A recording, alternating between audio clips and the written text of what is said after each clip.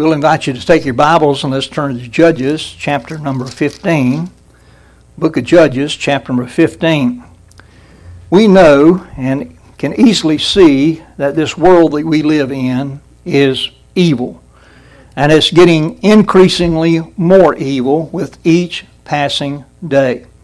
And it brings to mind the days of Noah and how the Lord Jesus told his disciples that it would be like Noah's day leading up to the time of his return to earth. He mentioned that in Matthew 24 and verse 37. I'll read you a little verse out of Noah's day. In Genesis 6:5, God saw that the wickedness of man was great in the earth, and every imagination of the thoughts of his heart was only evil continually. When we see some new technology hit the market, we usually see those who are evil rapidly trying to exploit it and use it to expand their already evil ways. We saw that with the internet. It had a lot to do with the proliferation of pornography and human trafficking. It just put it up to another level. We're also beginning to see how the new thing that's out there right now, the artificial intelligence, you probably have seen and heard about artificial intelligence. Since it's come out, it's very easy to see how it might be used for evil purposes as well.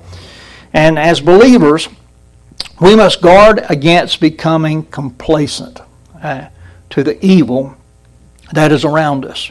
It's so easy to do because there's so much of it right now. You know, we're bombarded with evil all over the place, and you about can't get away from it anymore. Galatians 1 verse 4 says that Christ gave himself for our sins that he might deliver us from this present evil world according to the will of God and our Father. So we have to lean upon Christ to keep ourselves from evil, amen. And it's okay for us to get tired in the fight against evil, but let's not get tired of the fight in such a way that we stop fighting evil and succumb to the world's ways. And this next segment that we're looking at in Samson's life, I want us to see the importance of having a right view of evil. We know Samson had been chosen by God to be a judge of Israel, but sadly we've seen him pursuing some of his own selfish desires, and God chose to use Samson in spite of his faults and failures and that we see in him. And that should be encouraging to us, because if God can use someone like Samson, he can use somebody like us. And when we last saw Samson, he had been carrying out a one-man revenge campaign against the Philistines. Well, what happens when you get revenge? Well, the other person gets revenge on you. Then you go back against them. That's what we're seeing back and forth here. When we last saw Samson, he was in Judges 15, verse 4 through 6, he was upset about not getting his wife, and he caught 300 foxes, took firebrands, turned them tail to tail, put firebrand in between the tails, and when he set them on fire, let them go, they burned up the corn, burned up the shocks and the standing corn with the vineyards and the olives. He wreaked havoc with the Philistines. Well, when the Philistines found out what he had done, they were ready to come against him. And what they did is they took his wife and his wife's family and he burned her and burned her father with fire. And it says there in verse number 7, Judges 15:7, Samson said unto them, though you have done this, yet will I be avenged of you, and after that I will cease. And he smote them, it says, hip and thigh, with a great slaughter. That's a proverbial expression for a merciless slaughter. He didn't have any mercy on them. And he went down and dwelt in the top of the rock Etam. There's some caves up in that area. Then we're going to pick up in verse number 9 where we want to be at tonight. Next we see the Philistine army came up and encamped in one of the cities of Israel, preparing for war against Judah because they were wanting to get Samson. Look at verse 9. Then the Philistines went up, pitched in Judah, spread themselves in Lehi. And the men of Judah said, "Why are ye come up against us?" And they answered, "To bind Samson are we come up, and to do to him as he had done to us." You see the back and forth? Getting vengeance, it just never ends until somebody puts an end to it, right? Verse number 11, Then 3,000 men of Judah went to the top of the rock Etam, and said to Samson, "Knowest thou not that the Philistines are rulers over us? What is this that thou hast done unto us?" And he said unto them, "As they did unto me, so have I done unto them." And they said unto him, "We are come down to bind thee, that we may deliver thee into the hand of the Philistines." And Samson said unto them, "Swear unto me that ye will not fall upon me yourselves." And they spake unto him, saying, "No, but we will bind thee fast, and deliver thee into their hand, but surely we will not kill thee." And they bound him with 2 new cords, and brought him up from the rock. And when he came unto Lehi, and the Philistines shouted against him, and the Spirit of the Lord came mightily upon him. And the cords that were upon his arms became as flax that was burnt with fire, and his bands loosed from off his hands.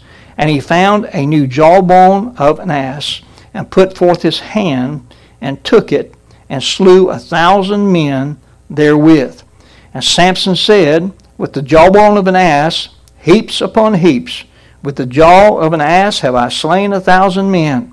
And it came to pass, when he had made an end of speaking, that he cast away the jawbone out of his hand, and called the place Ramath Lehi, which means lifting up the jawbone or casting away of the jawbone. So and it's kind of interesting. He uses jawbone, and the word Lehi, when they spread themselves in Lehi, means jawbone. Just when I was studying this, it's kind of like, that's just interesting. He took them there in jawbone and slayed them with a jawbone of an ass. All right, so there are 2 groups of people here. The bad guys are the Philistines, and the good guys are supposed to be Samson and the men of Judah. Now the problem is that some of these good guys, I'm talking about the men of Judah, didn't want to be involved in a skirmish with the Philistines, and were content to just turn Samson over to the Philistines to avoid a conflict. We don't want no conflict. We don't want no trouble. We're going to turn you over to the Philistines. And I want us to see 3 thoughts from our passage tonight on having a right view of evil. Now, understand that God is the one who declared war on evil here. This was of the Lord. We know that from what we saw in the beginning, Judges 14, verse number 4, that all of this stuff, God was going to use it against the Philistines. And listen, none of us like war, do we? I don't know of anybody that likes war. When I was a kid growing up, we used to play like we were in war. Playing war and being in war are 2 different things. There are those in our nation that are anti-war at all costs. I remember some being around during my high school days of the Vietnam War. I graduated from high school and was in Brunswick Junior College when that war came to an end. And I remember some being around during the Gulf War in Iraq. There were a lot of anti-war people there. And then there were some when we got into the war against the Taliban in Afghanistan. And there's some right now who are afraid we're going to be drawn into the Ukraine-Russia war before it's over with. And we may very well be, but only God knows that, whether we will or not. But I want you to understand that I don't like war, and it would be wonderful if none of our soldiers ever had to be sent into harm's way anywhere in the world ever again, but that's not realistic, is it? Just not realistic.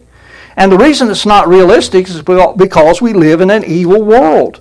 And if we just sit back and do nothing, eventually our nation will be overrun by evil. Plain and simple. Understand that the Lord called on His people to fight wars in order to fight against evil. It's all through the Old Testament. Wars in the natural world that we live in are simply a reflection of the spiritual war and the evil behind it. Okay? There's actually a spiritual war behind all of it. Ephesians 6, verse 12, for we wrestle not against flesh and blood, but against principalities, against powers, against the rulers of the darkness of this world, against spiritual wickedness in high places. Now listen, it was God who first declared war on evil. He was the very first one to declare war on evil. But the actions of the evil one is what started the conflict. When Satan tempted man in the Garden of Eden and got mankind to fall, God didn't look at Satan and say, well, let's call a truce. He didn't look at him and say, well, let's find a way to peacefully coexist.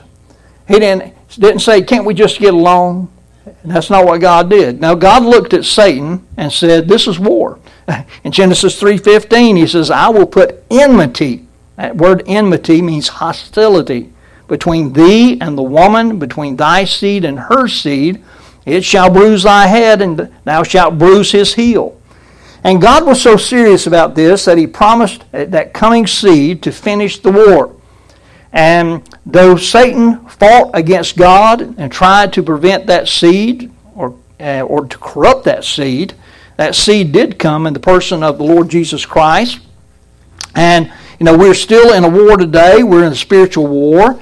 And that's why Paul told Timothy in 1 Timothy 1:18, this charge I commit thee, son Timothy, according to the prophecies which went before on thee, that thou by them mightest war a good warfare. Listen, the first step toward a proper view of evil is to realize that we are in a war. Okay? We got to realize we're in a war. And if we must realize that it was God who declared this war against evil, and we are in the war against evil because we belong to God and are indwelt by Him, and it's what He has called us to do.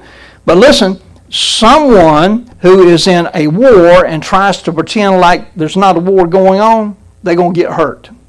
They're going to get hurt. God declared the war on evil. Second thing I want us to see here is God wants His people to win this war on evil. Now, when we look there in verse number 10, consider the men of Judah's surprise here. Let's read verse 10 again. It says, and the men of Judah said, why are you come up against us? That's their words against to the Philistines. They answered, to bind Samson are we come up, and to do him as he hath done to us. Now listen, these men's ancestors were the Lord's people who were told to drive evil out of the land. They were told to drive out the people out of the land, the Canaanites and all the other ites that were in the land. They were to drive them out. And the Lord even explained why it was necessary for them to do so. And if you want to read about that, I'm not going to take time to turn there for time's sake, but Deuteronomy 7, verses 1 and following, they were told why they needed to do that. Now, they originally set out to do what the Lord said, but we know that they fell short. Fell short of what He told them to do. And it wasn't but just a few generations later that the men of Judah here that we see were no longer faithful men. I mean, they're dropping the ball big time here. They were no longer willing to obey the Lord's word. They were no longer uncomfortable around evil. They saw no danger of associating with evil. They were complacent and apathetic and no longer willing to engage in the war that the Lord had declared. Now, listen, the Lord wants His people to win the war on evil rather than seeking to coexist with the enemy. At least 1,000 Philistines came and encamped near the city of Lehi, and I told you that means jawbone. And how did the men of Judah respond? They asked the men, what you guys doing here? Yeah. I mean, they come, they're armed for war, ready to come against them. What you guys doing here? And my response is, what? And they had become comfortable with the enemy. The idea of going to battle against them never entered their minds. They were living defeated lives. So notice what they told in verse number 11. So then 3,000 men of Judah went to the top of the rock, Edom, and said to Samson, knowest thou not that the Philistines are rulers over us? That's defeat, isn't it? That's defeat. They were living in defeat. And what is this that thou hast done unto us? Well, he didn't do anything to them. He did it to the Philistines. And he said unto them, as they did unto me, so have I done unto them. And so, we see that they had become comfortable with the enemy, and they were living defeated lives here. What about us? Are we ready to do battle against evil and what it wants to do in our lives, or have we just become so complacent that we would rather just get along? I mean, we're being bombarded from, seems like, all kinds of sides right now, and it's like, I'm just tired of this stuff. Let's just be peaceful. But, listen, does it seem too radical for us to take a stand against the evil around us, and so we just give up the fight? I'm not talking about marching around town square or Washington carrying signs. That's not what I'm talking about. I'm talking about living a life that takes a stand, and proclaims Christ and His truth to this evil world, even when we know the world will come against us. We still stand. And take a stand and stand. Having done all, stand. That's how Paul put it to the Ephesians. You put on the whole armor of God, and having done all, you stand. Or is it the case that we become so much like the enemy around us that the light of our lives is barely visible under the bushel that we're hiding under? Hiding under a bushel? We were singing that with our littlest one on Skype just this week, teaching her this little light of mine. But there's biblical truth there. So, oftentimes our light is under a bushel of different things. Listen, we cannot win the war against evil if we're unprepared for battle. And that's why Ephesians 6:11 says, put on the whole armor of God that you may be able to stand against the wiles of the devil. Now, consider their response to the enemy here in verse 11 that we just read. Once they found out what the enemy was up to, they chose to help the enemy out. Now, that's unreal, isn't it? They had 3,000 men. They had Samson. They had the Lord. And they could have easily driven the Philistines out of town. But instead, they took their men and set out to capture Samson so they could hand him over to the enemy.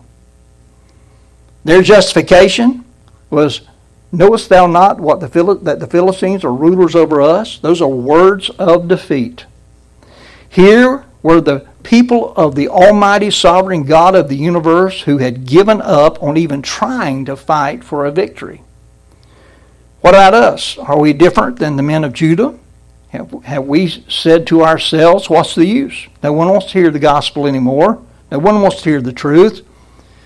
Or we might say it's just too hard to live an upright life in such a wicked world like this. Or we might say, I know my priorities are not what they should be, but, we Billy Goat religion. That's what I call that. That kind of thinking, that kind of living helps the enemy.